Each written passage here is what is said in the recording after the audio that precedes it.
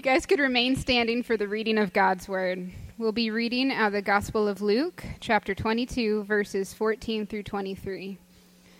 And when the hour came, Jesus reclined at the table, and the apostles with him. And he said to them, I have earnestly desired to eat this Passover with you before I suffer. For I tell you, I will not eat it until it is fulfilled in the kingdom of God.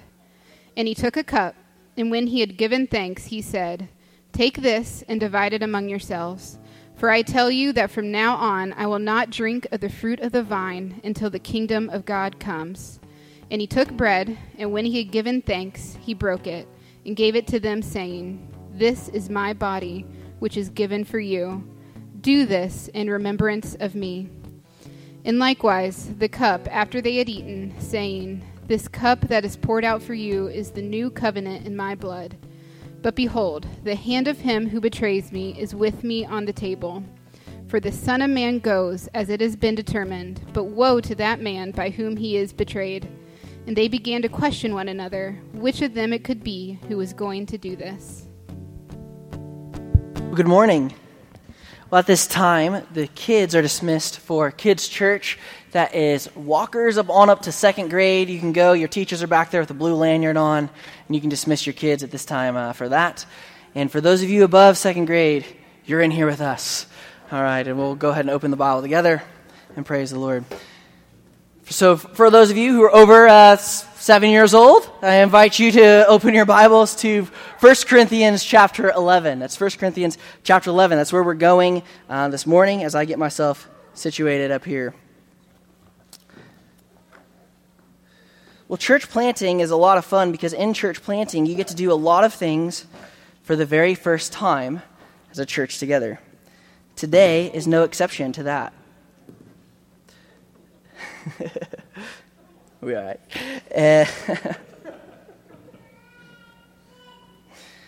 As we celebrate the Lord's Supper for the first time today.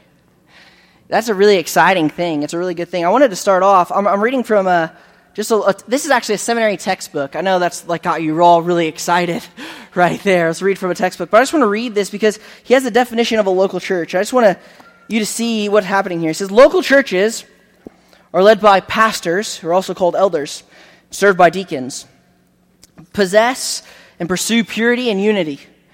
They exercise church discipline, develop strong connections with other churches, and celebrate the ordinances of baptism and the Lord's Supper. They're equipped by the Holy Spirit with spiritual gifts for ministry. These communities regularly gather together to worship the triune God, proclaim His word, engage non-Christians with the gospel, disciple their members, and care for people through prayer and giving. They stand both for and against the world. The reason why I wanted to read that to you this morning is because whether it's this book or other textbooks or anything, you will be hard-pressed to find any Protestant definition of a local church that does not include the practice of baptism and the Lord's Supper. The practice of baptism and the Lord's Supper is something Christians have been doing since Jesus himself instituted it. Both of those things. It's a part of what it means to be a believer as we practice that together as a local church. And as we do that today as Redemption Hill Church, this is the first time we've done this. And I don't want you to miss that what's happening as we do this in this moment is we are sowing ourselves into a deep and long-standing tradition of Christendom.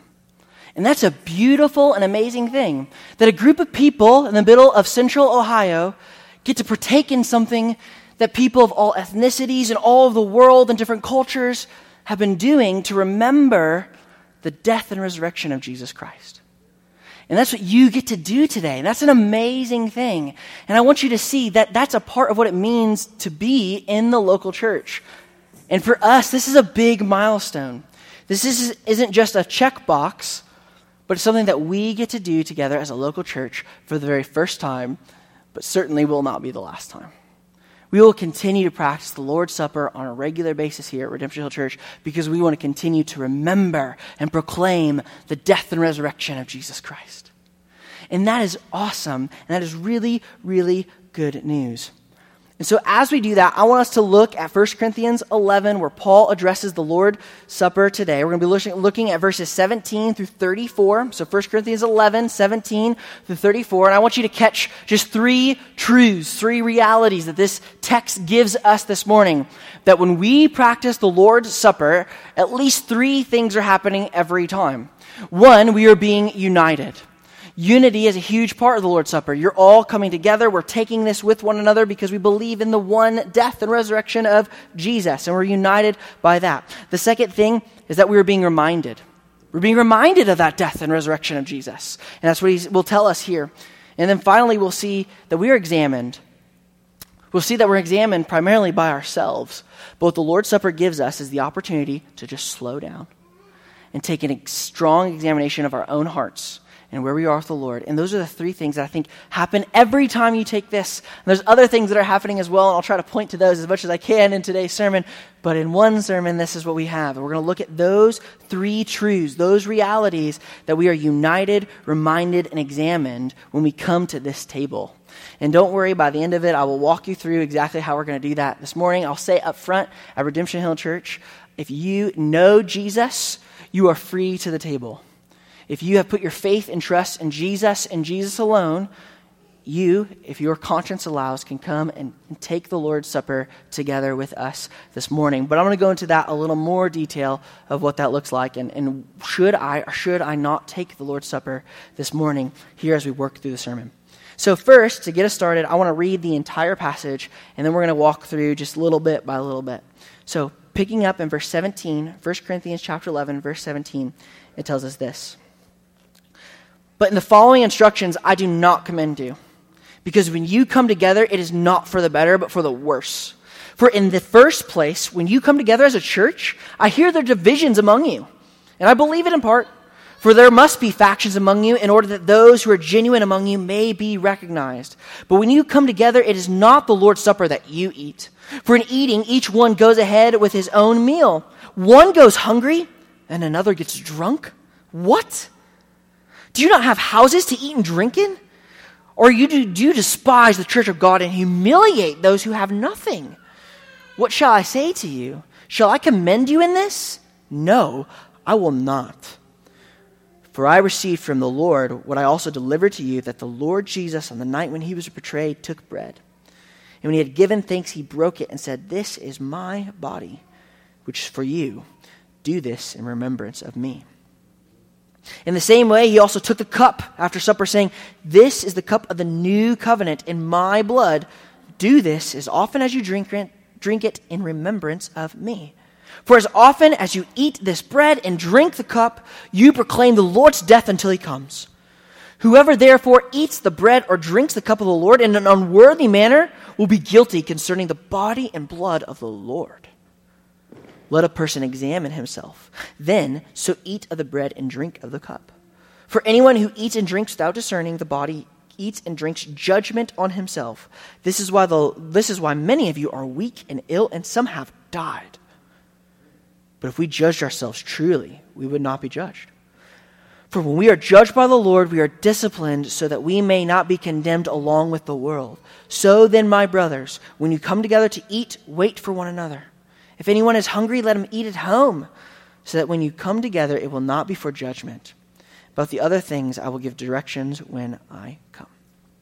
That is the word of the Lord, and that is what Paul had to say to this Corinthian church who is coming together and celebrating the Lord's Supper in a really terrible kind of way.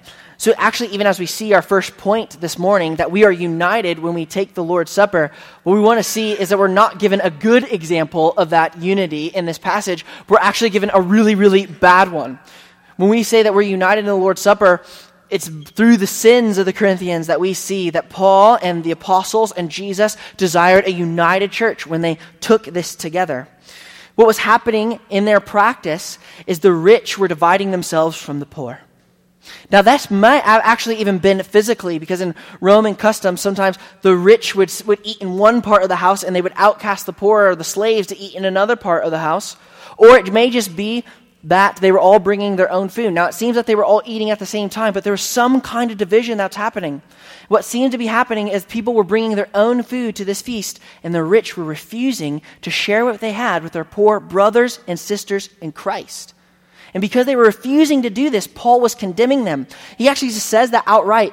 I mean, what an opener to hear from a spiritual mentor from you.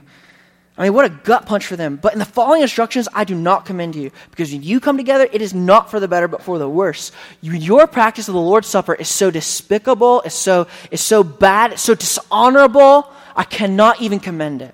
In fact, in verse 20, he tells them, I can't even call this the Lord's Supper. What you are doing, it can't even be called the Lord's Supper. What conviction to bring to them.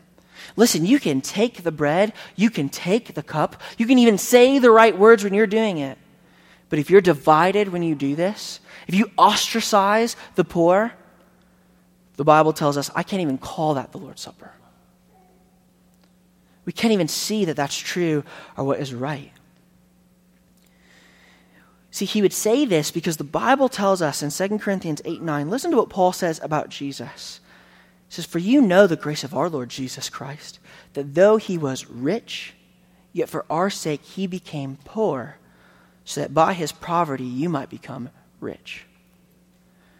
Paul is saying, if you are taking the Lord's Supper and that's who you're remembering, you cannot live contrary to that. You cannot live in your own wealth while other people are suffering in poverty. You cannot say that you're following that Jesus. Because that Jesus, in his wealth and his richness sitting in the kingdom of God, became poor for our sakes. He humbled himself and became a man for us and died a criminal's death on a cross. And that's what we remember when we do this. He's saying you can't possibly be remembering that death if you're ignoring these people. See, we have to be a united church. In Isaiah's prophecy of the new kingdom, of what Jesus was ushering in and bringing in, listen to how he describes it in Isaiah 55, verses 1 through 3. He says, come everyone who thirsts, come to the waters, and he who has no money, come buy and eat. Come buy wine and milk without money and without price. For why do you spend your money on which is not bread and your labor for which is not satisfied? Listen diligently to me. Eat what is good. Delight yourselves in rich food. Incline your ear and come to me and hear, that your soul may live, and I will make you an everlasting covenant, my steadfast, sure love for David. See, the new kingdom, the picture that it's painting is of this wedding feast that we'll have one day. In Revelation 19, we're told that there will be this wedding feast. And the Bible tells us, blessed is everyone who's invited to the marriage supper of the Lamb. And that everybody gets to come and they get to drink of the river that flows directly from the throne of God. They get to eat without money, without price, without anything. Why? Because Jesus has paid the way. Jesus has paid the debt that we had. That's what you're saying. And so Paul's looking at these. He's like, don't you see what you're celebrating looks nothing like the kingdom of God?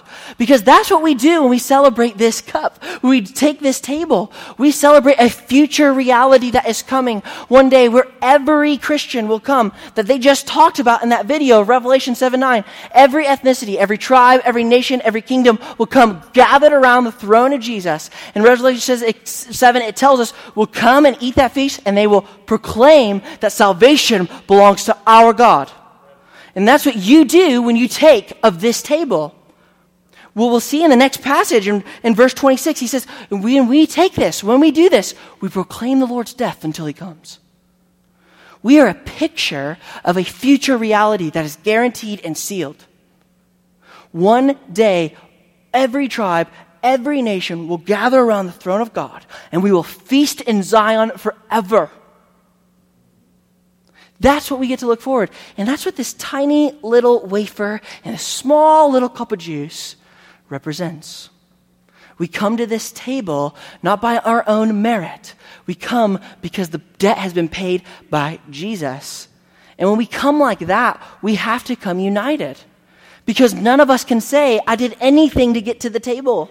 My seat at the table was bought for me by somebody else, by the precious blood of Jesus, not by silver or gold, which then frees us as Christians, those of us who may have been blessed with wealth, to share freely and abundantly at the table. To not ostracize and push people out, but rather say, this is the moment where we get to come and we get to be united around the table of Jesus. And it's pointing to that future day. So we have to see that if we take this, we must be a united people taking of this bread and this cup. Because if our unity is rooted in the gospel of Jesus Christ, we see that that unity proclaims the Lord's death until he returns. It tells a story of what's happening. Every time we take this, we're telling a story of what God has done and what God will do. So the Lord's Supper promotes unity because it reminds us of that gospel. And that's what we get to see in the next few verses.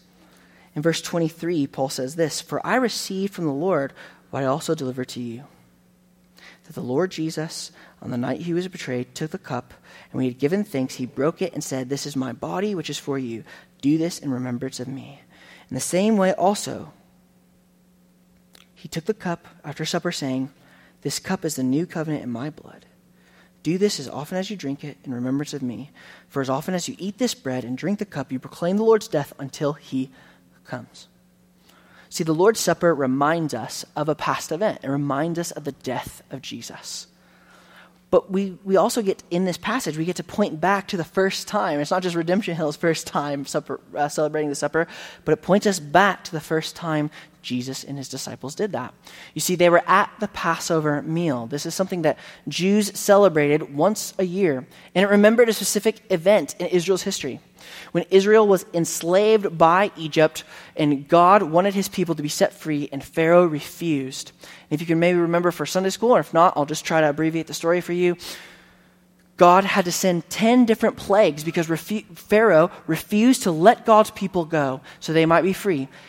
And he sent 9 plagues of various things, ranging from the river, of the Nile River being turned into blood, to gnats, to all these boils on people's skins, to all these terrible things. But none of them would cause Pharaoh to relent. And so God, because Pharaoh would not relent, sent one final plague, the 10th plague. And he said, "I will send the angel of the Lord throughout Egypt." His judgment would come throughout Egypt, and he would take the firstborn from every household. But to his people, to Israel, he said, "Go and take a lamb without spot or blemish. And you're going to take this lamb and you're going to sacrifice this lamb to me. And you're going to take the blood of that lamb. And you're going to take the blood of that lamb and you're going to put it over your doorpost of your home. And tonight, when you sit in your home, God's judgment is literally going to come over Egypt. But he's going to pass over every door that has the blood of the lamb." I want you to put yourself in that. As that judgment came over, you would have heard the wails and the distress of Egypt that night, as each mother's firstborn was taken from her by the judgment of God. And you would have sat there knowing that the blood of the Lamb covers my doorpost, and God has passed over me. And when Jesus sits down with his disciples and he points them back to that day, that's what they're remembering as they're taking that meal. And he takes bread and he says, "This is my body broken for you." And he takes a cup and he says, "This is the blood of a new covenant." He's establishing a new supper that we come together and we remember. And he is saying, "I'm the lamb. I am the lamb, and God is going to pour out his wrath on me, his judgment on me. And forever who is found in Christ Jesus, the judgment of God is going to pass over them." And that's what we're celebrating. That's what Jesus was passing back to them. And he's showing them, and he's saying, this is what happens. And so he says, what does this bread represent? It represents my body broken. What does this blood represent? His blood poured out for sinners. And if you are found in Christ Jesus, you put your faith and trust in Jesus and Jesus alone, the judgment of God will pass over you. And that's the promise that's happening. That's the new covenant. And he's saying we get to celebrate this over and over again. And it's reminding us of that truth, that God is passing over us in his judgment. Now, in this, we have in like a lot of church tradition, like a lot of things in Christendom, a lot of disagreements of what does the body or the bread really represent, or what does the cup really represent. And we can see, like our Roman Catholic friends would say, that that Jesus is like there. He's somehow in these like bomb shelter cups that we have over here. He's in the bread themselves. He's in the juice itself. Or we have others who say like he's in it, under it, through it. It's this like really confusing thing because they're trying to hold together that, but not be Roman Catholic. But then there's the typical Protestant view. And our view is simply this. It's an understanding that this is a symbol. This is a memorial to what Jesus has done. That this symbolizes that Jesus is seated at the right hand of God. That's where he's at. Or he has gone to prepare many mansions for us. That he intercedes for us as he sits at the right hand of God. That his Spirit dwells within us now. But my fear in our view, we call maybe the symbolic or memorial view, that this is just a wafer, that this is juice, is that we can over-symbolize that a little bit. And here's what I mean by that. It's almost like wearing a block O, I know this may be really fresh from yesterday, versus actually being in the stadium. And here's what I mean by that, right? Like you can wear a symbol of your favorite sports team, but you don't like get caught up in the moment when you're just like walking around with a hat that has a block O in it. But when you're sitting in the shoe and that crowd is cheering and you can feel the electricity going on, man, a bad call happens and you're like, oh, come on! You get caught up in the moment. When some of that touchdown happens, you're woo, right? And you're excited and you're pumped up about that. And you see that happening. What I want to say is we need to be careful. We need to be careful that when we do this, that it's not just some kind of like checkbox. We need to understand that when we do this, that Jesus is present here. That he is spiritually present. His Spirit lives in you. And it lives in you because of the death and resurrection of Jesus. And that's the only way the holy God could dwell in his people. This is a special means of grace for us. We want to see that. Just like we said, the preaching of the word. Man, we were singing those songs. We're singing about Jesus. And I'm lifting my hands up. Why? Because we're getting caught up in that. We're getting swept away in that. And I want you to know, this morning, as you take this cup, if you take this bread, get swept up in it. Understand that Jesus is present.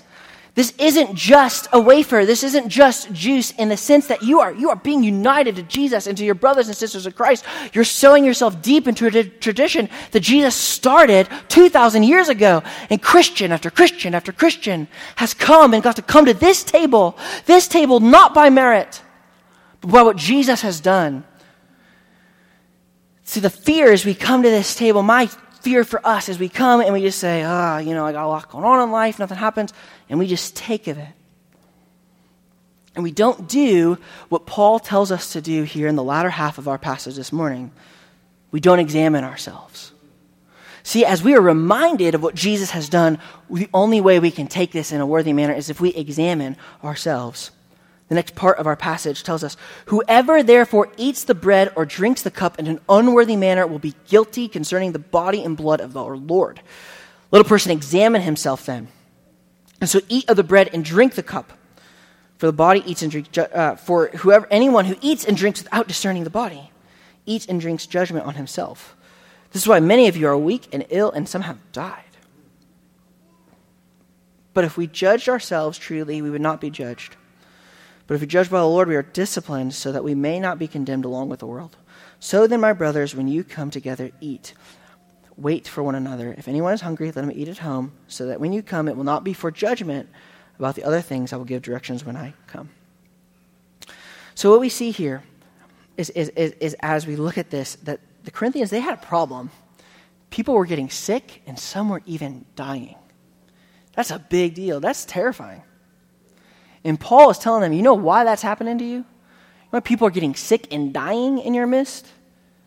Because you are taking the Lord's Supper in an unworthy manner. That's something that should cause some rightful fear in us.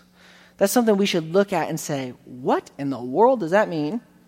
And what does it mean to take the Lord's Supper in an unworthy manner? Because I don't want that.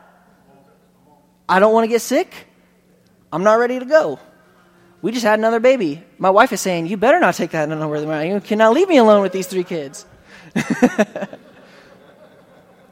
So we've got to ask, what does that mean? What does it mean to take the Lord's Supper in an unworthy manner? Well, I think the text shows us.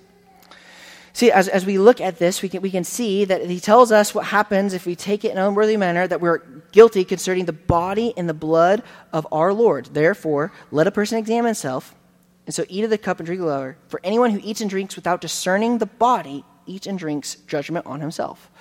So what it means to take it in a worthy manner would be we rightfully discern the body. Now that's a controversial statement in the scriptures. Like, what does the body mean? I'll just kind of run to for us as Protestants, the two kind of things that happen. Some would say it's using the idiom, and a lot of you have probably heard before, the body of Christ, meaning the church. So if you take the Lord's Supper and you're not considering or discerning the church and your unity within the church, that you are taking that in an unworthy manner. And they would cite, I think, and if you fall here, that's cool. I'm gonna follow the second one, but that's okay. And what they would cite to point to that would be the Corinthian church is clearly divided. We see that right in the beginning. They're clearly divided. The rich are doing this really terrible thing. They're literally not sharing their food with their brothers and sisters. And he's saying because they're doing this, not discerning the body of Christ, not thinking about other people, they're drinking and eating judgment on themselves. I would say, just to take the context in a little bit more, that he has said that if we eat or drink in an unworthy manner, that we sin against the body and blood of our Lord. And then says without discerning the body, and I would suggest that he's talking about the sacrifice of Jesus. That if we take the Lord's Supper without discerning the sacrifice of Jesus and what Jesus did on the cross for sin, we're taking that in an unworthy manner. Now, here's the good news about those two views. You can kind of land on either one, and it's okay. Because here's why. You kind of land in the same place.